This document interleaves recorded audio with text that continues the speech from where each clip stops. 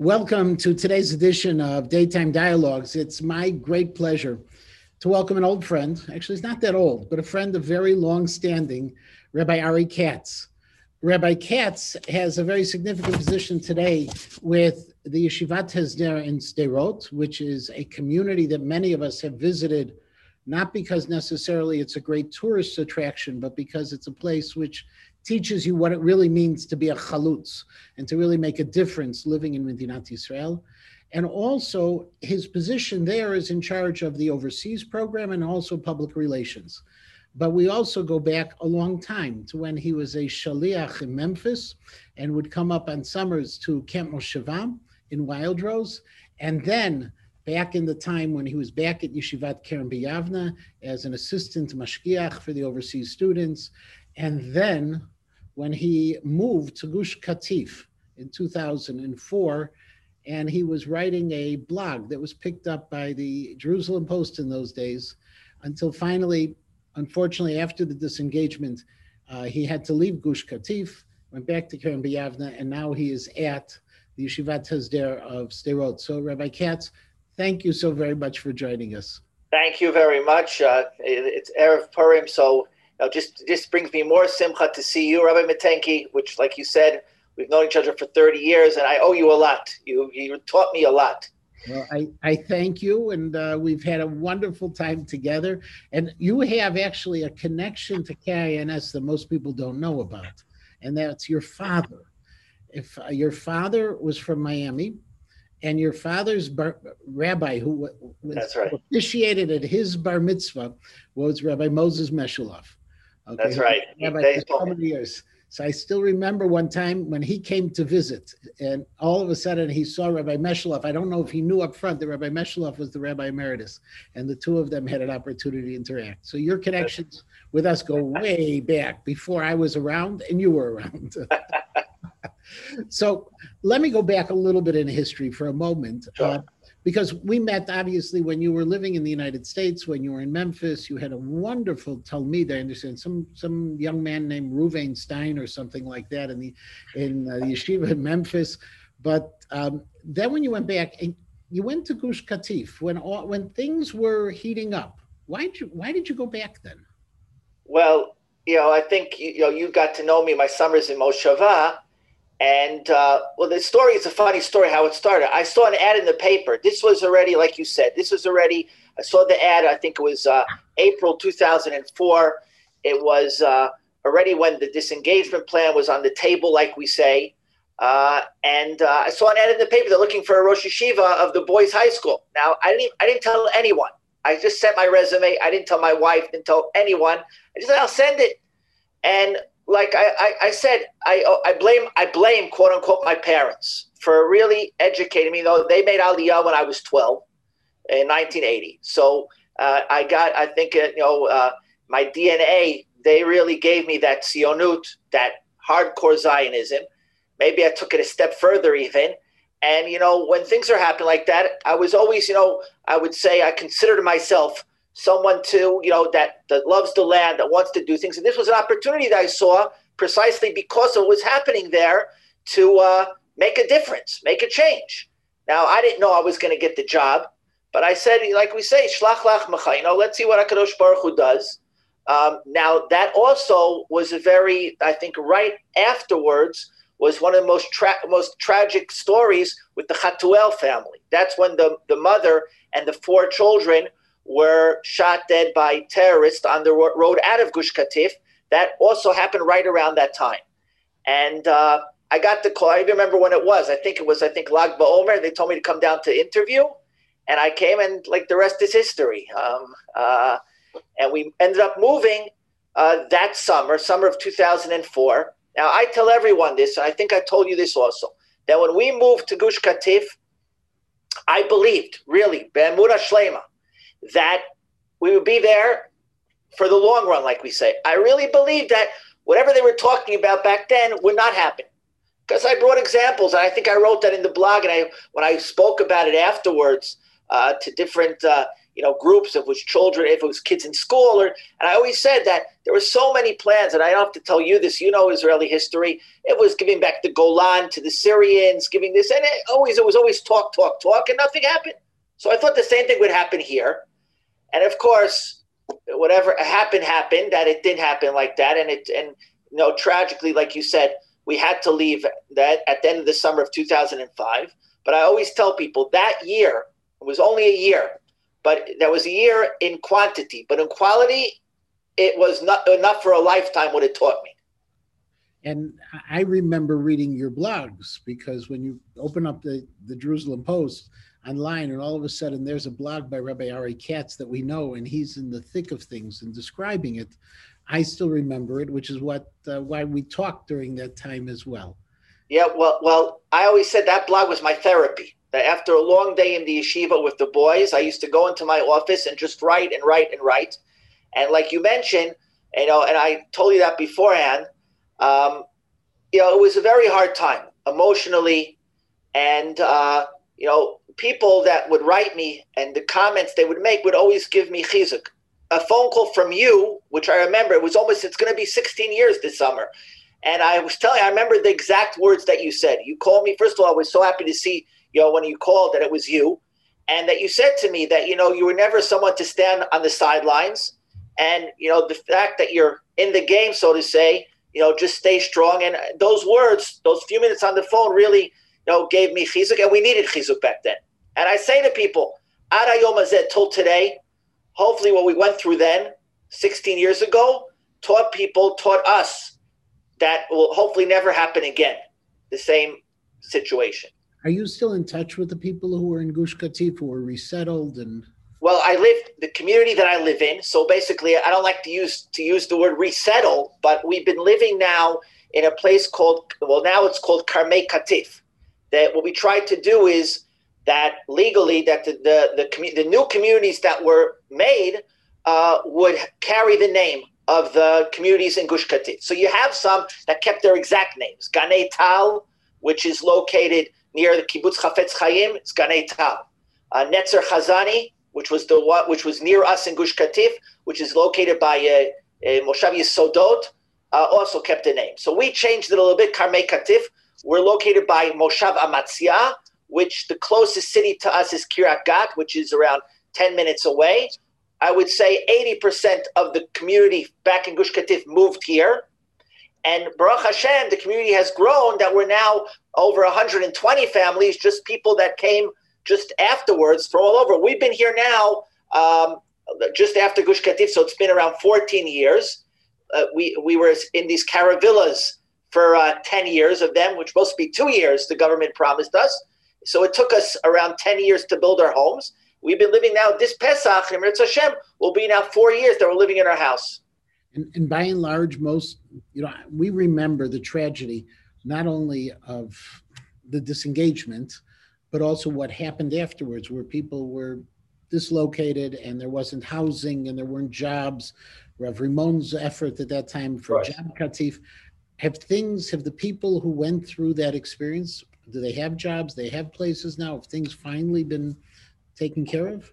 So, Rabbi Teki used the word finally. So, like you say, you tell the story anywhere else, it's been 16 years. You would hope that finally people have. So, Baruch Hashem, I would say, I think the last time they even spoke about this, it was like 90% of the people have jobs and have homes. There are still, I don't know if it's 10%, a little less, I say surprisingly, shockingly, that still don't have set jobs. But I think it's important to mention that afterwards there were people that we talk about, long-lasting symptoms from the corona, lahavdil, from COVID. There are also long-lasting symptoms that happened from Gush Katif. People, the kids had to go see, professional help. There were families that fell apart. Unfortunately, there were people also health-wise that it affected them. I would say, Baruch Hashem, today, 16 years later, I think the majority of the people, thank God, are on their really standing.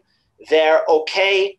I think what makes them okay, what's helped them is to be together, to stay together afterwards. Our yeshuv, I can tell you, always has a memorial, the day that we left, that's in the summer. We always commemorate it. We talk about it. I happen to be, I will say this because for me, it was an honor to be called upon. There is a committee, which is called the Heritage of Gush Katif, that is really run by the Prime Minister's office. I had to go through a whole process. I had to fill out things, and they had to question me to be. It's a nonprofit organization, and I'm one of the members now of the management over there. So for me, that was a big honor to be asked to be that. Even though I was only living there a year, but so I think everyone still feels very connected. There's still a lot of work that people are doing to commemorate it. There's the museum in Nitzan, there's a museum in Yerushalayim, and I think it's something which we have to always remember. We're coming up now to holiday of Purim tomorrow night, and then Pesach. Our whole history is based on a remembering. Remembering. That's what's kept us going. Those were the 6 words, I think, that became the slogan of Gush Katif, and it's correct to use it even for Purim, for Pesach. Am hanetzach lo mefached miderech haruka. The eternal people are not afraid from a long journey, and I think that's what makes us special, Am Yisrael, that we're the eternal nation because we remember. Now, you now live or you work now in Sderot, so you jumped from one unusual circumstance to a community that's known as an unusual place. And I mentioned to you before we went on live that when I was reading the materials from the yeshiva, one thing that struck me was the fact that it writes in the materials that the Beit Midrash of the yeshiva that you work in was constructed of 1,500 tons of cement. Yes. It says completely rocket-proof. Now, I don't know any other yeshiva in the world that has that as an opening line to describe their buildings. What's it been like recently? Had the rockets stopped? Have they slowed down? Is it feeling safe? What's going on now? So I think, first of all, Baruch Hashem, thank God, I think we're the only yeshiva that has to have that in the world, because that's maybe our we're proud of that on one hand, but of course it's because of reality. So you asked a very good question about what's happening now. So like the whole world, our cousins across the border are also going through COVID. And, we used to, a few months ago, they said the numbers, it was really bad over there. No one's sure exactly how bad it is over there. But that has definitely caused us to benefit, that the Rockets, this year has been a very quiet year. Thank God. There really hasn't been, over the summer there were a few, but altogether since it's been a year. So the last rocket that really people remember was right around now, the end of February. And why do we remember it? Because it fell right by the yeshiva. There was a playground, that's right by the yeshiva. And when it fell, of course, the red alert siren went on, and we all ran. And my office, per se, is not protected. It's one of the few places I have to run to one of the dorm rooms. And when we heard the explosion, we knew it sounded that it fell very close by. And we ran outside and we saw smoke coming from right behind the dining room, the kitchen. And it hit. There was in the playground, there was a Tevat Noah. There was a Noah's Ark. Thank God there were no children out that day, because those were days that it was very tense. But the bottom line was it destroyed the whole Tevat Noah. Destroyed the whole thing. It even blew out the windows in the kitchen there. But that was really the last, that wasn't the last rocket that fell. I think it was a rocket that fell in the summer. But I want to tell one anecdote, just to see, you tell about the yeshiva, that it's the only yeshiva that has that much cement. But I want to tell a story just that people should realize a dilemma that was very real during the summer, during COVID. So you had people living in Sderot, that I think was a Friday night, that the siren goes off, the red alert goes off, and now you have now to make a choice. You're a family. One of the family might be quarantined, and they might use as the quarantine the safe room in the house. Every house has a safe room in Sderot that you go in there but it's also used as a bedroom usually. It's also used Now, it could very well be that at the time when the siren went off, there was one of the members of the family was in quarantine there. Now, what do? Pick your poison. Choose your poison. You go if you don't go into the room there, a rocket, God forbid, you get hurt from the rocket that hits the house. If you go in there, you get COVID. So what do? So you have a dilemma, which that dilemma, I guarantee you, doesn't exist anywhere in the world. Okay, what do I do in a case like that? So what I find amazing is not just the cement, but the size of the yeshiva. That you're one of the largest yeshivotas there, despite the location, or maybe it's because of the location. When you look at the Talmidim, they choose, obviously, Rav Frandel is a wonderful Rosh Yeshiva. He's spoken at Kins as well, but is it possible that that element of chalutziut is what is bringing the people forward, bringing the boys to learn? So that's what I tell when people come to visit Sderot, visit the yeshiva. So first of all, we are the largest yeshiva at Hester. Really? We are the largest, based on the numbers that a few months ago they put out, the Hester Yeshiva Union put out. And I think it's precisely because of the fact that where we are. I think that's a very important thing to be proud of, that the young generation in Israel, and I believe also in Chutz La'aretz, wants to do good, are looking for places to make a difference. And I think one of the draws of Sderot is that the boys know they're coming to a place that needs them. And it's always been the fact, the reality. You mentioned Rabbi Fendel. When he came to Sderot 25 years ago to build the yeshiva, he didn't know any rockets back then. There were no rockets 25 years ago. He didn't know what he was getting into, like I always say. He came there because it was a development town. It was a poor city that needed chizuk from a religious, spiritual standpoint. He wanted to do kiruv in a way to make a yeshiva there. The fact that the rockets started falling afterwards just made the yeshiva's position in the city much that more important. That now that when rockets do fall and when the security situation gets bad, the city looks at us as a beacon, so to say, look at these guys, these boys, these young men coming from all over the country. And they don't run away when the things get bad. No, they're there. And on the contrary, part of what they do in the city when times get bad is when they volunteer, they go around making sure the families are okay. And the yeshiva is very connected to the city. That's one thing which, I've been in a lot of yeshivas, and I can't tell you how much this yeshiva is really a part of the community, a part of the city. And remember, the city is not, the majority is not religious. That even makes it even more of a miracle, so to say, that the yeshiva's relationship with the city is unbelievable. How big is Sderot today?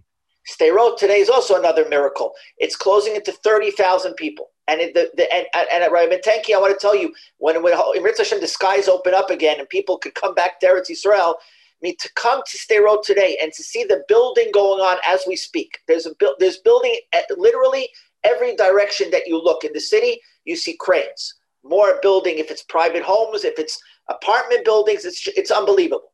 It's unbelievable. And I could say, I don't want the pun, no pun intended, the boom of the building is the boom they like to hear, not the booming coming from, and in spite of everything, and you said it before, I think it very connected to Purim, that, we're always going to have enemies that are trying to destroy us.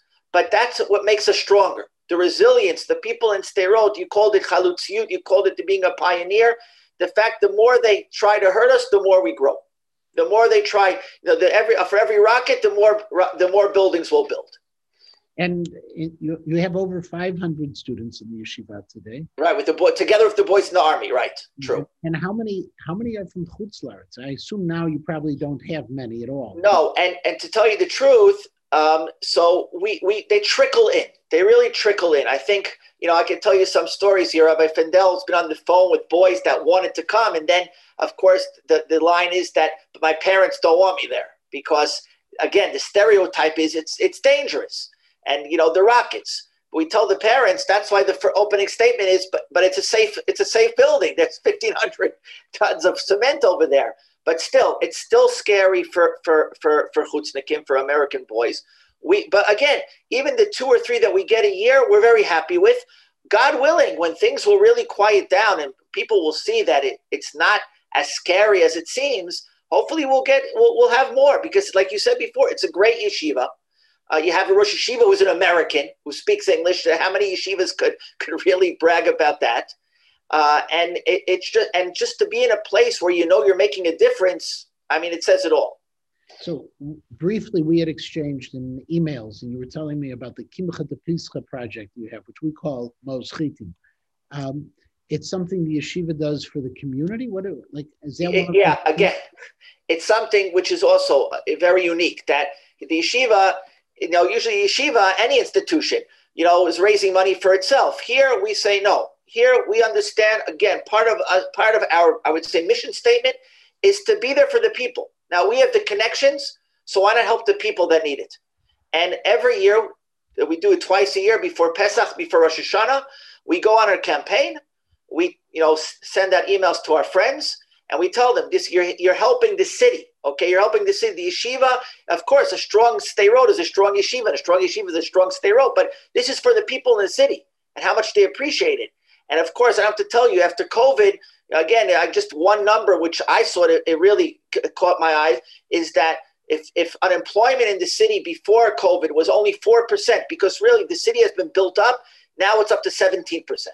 So and I see it myself. I mean, I can't say I'm an expert in economy, but I see also restaurants closing there and, buildings for rent. So you see that it's hurt us as well as the rest of the world. I think the only thing that's really growing well in Israel now are the new elections. Yes. And in fact, the mayor of Sderot is going to be on the Naftali Bennett's list, high up as we were talking about. That's right. And we might lose a good mayor because he has been his connection to the yeshiva. He was the executive director of the yeshiva before he became mayor. So he's very connected to the yeshiva. I can just tell you one thing. I think, again, connected to the Megillah, I think, my tefillot, and especially after the year we've had, elections at this time is not the greatest, because as I don't have to tell you that when there's elections in Israel, if it's the furthest thing away, it doesn't cause achdus, doesn't cause unity. It causes more and more divisiveness. And we know the famous words in the Megillah that when Haman comes to Achashverosh and says to him, listen, there are people that Am Echad Mefuzar Mefura Ben Amin, that they're all scattered around the empire. But we know that our rabbis teach us that what he meant to say is now's the time to get them because they're all divisive and everything. Unfortunately, that's what you feel in Israel now, that in spite of COVID, in spite of what we've gone through, the people still, don't seem to be able to get together. And Sderot, of all places, is a place I always tell people where there is achdus, where there is unity, and people will hopefully learn from us. That's I could say. Yeah, but don't forget the end of the Megillah also, that Mordechai was only Ratzui L'Rovecha. That's true. Even Mordechai.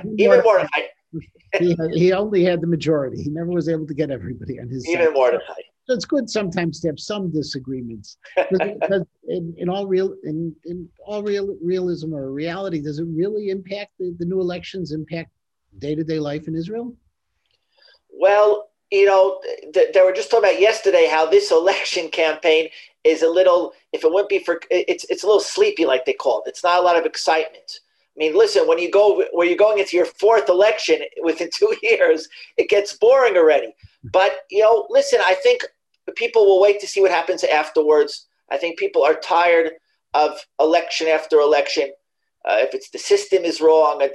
And I really believe, and I think that COVID has showed us, I think people do want to be together. People don't want to fight. People really want to help each other. And when elections come along, the timing here is, it's not the greatest, that's for sure.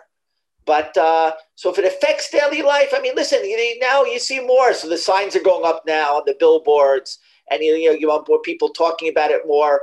But I think, like here, the news tonight is all full of all the restrictions going to be on Purim. It's not like I'm upset personally.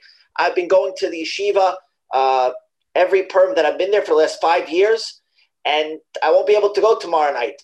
A, because there's a lockdown, there's a curfew at night, so I won't be able to leave my house to drive there. And B, the yeshiva is being very, very careful and only allowing people, only the Talmidim really, only the students, because they don't, chas v'shalom, want to cause any, anything and to get anyone sick and to have another outbreak of the sickness. And in terms of the yeshiva, they've been working with what you call capsules and we call bubbles, and And it's been working more or less? It's been working, even though the yeshiva had its share. Like I personally also, I didn't get it from the yeshiva. I was sick as well, but the yeshiva also, their number of boys got sick. And I think that happened more when they went out. In the yeshiva itself, it's a very protected atmosphere, very controlled atmosphere. So now the yeshiva, either you were sick or you've been vaccinated. That the majority of the yeshiva has been sick or vaccinated. So in a way, they're safe. And they didn't, but I heard most shuls are still not open, but the yeshivot were able to be inside. They are able to be inside because they got permission, because they're really, I would say, isolated. And they're only the people who come in are only the people who are there all the time. And the shuls know that they don't want to take that chance of people coming in and, after being wherever they were beforehand. So the shuls are still, most of them are still davening outside. Now they started this past week that if you were vaccinated or you were sick, you could go in the shul. But then that starts as a shul rabbi. I'm sure you appreciate this, the whole dilemma. But what do you do with the children? The children haven't been vaccinated. So what does the father do? He doesn't want to go to shul and leave his children at home. And so it's a lot of discussions have happened. I made a joke. It's not funny. But there have been svarim around, and Rabbanim have been writing. So I think HaKadosh Baruch Hu timed it perfectly. Now you have the whole year. Now there's shilos and chuvos. There's shailot and chuvot on every single holiday in the COVID. Now you have it. Now you have the full circle.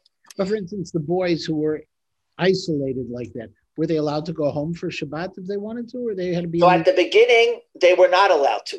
And then they started saying, okay, they go after a month, but then they have to be careful when they go home. They can't see anyone. They have to stay at home. They can't go socialize with their friends. They have to know. So you understand, it was almost impossible to control that. And that's why the guys did get sick. But what we were doing, all the yeshivas were doing this, all the Hesti yeshiva were doing this. I think even the Haredi yeshivas were doing this, that when they came back, they had to be tested. Every time they came back, the Magen David Adom came to the yeshiva and gave the COVID test to the boys. And what's the biggest challenge post-COVID that the yeshiva is going to have? Post-COVID. So I think it's going to, well, I'll answer it backwards, that question.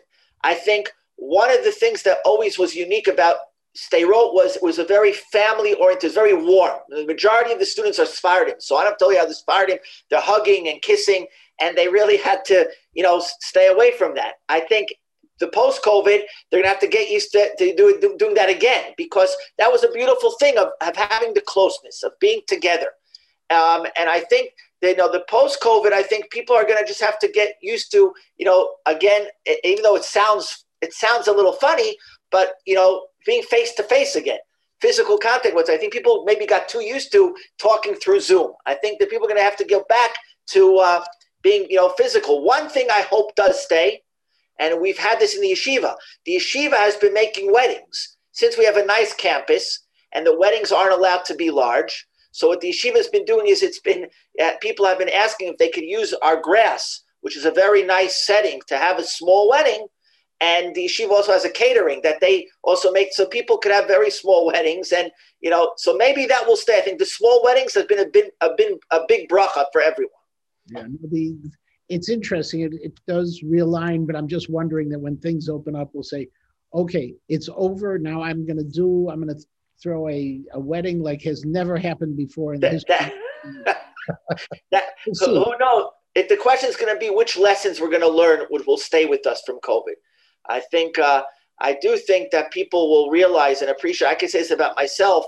My parents live in Yerushalayim. Not even be able to see them as much as I did. I think people hopefully will appreciate more closeness of family, closeness of friends.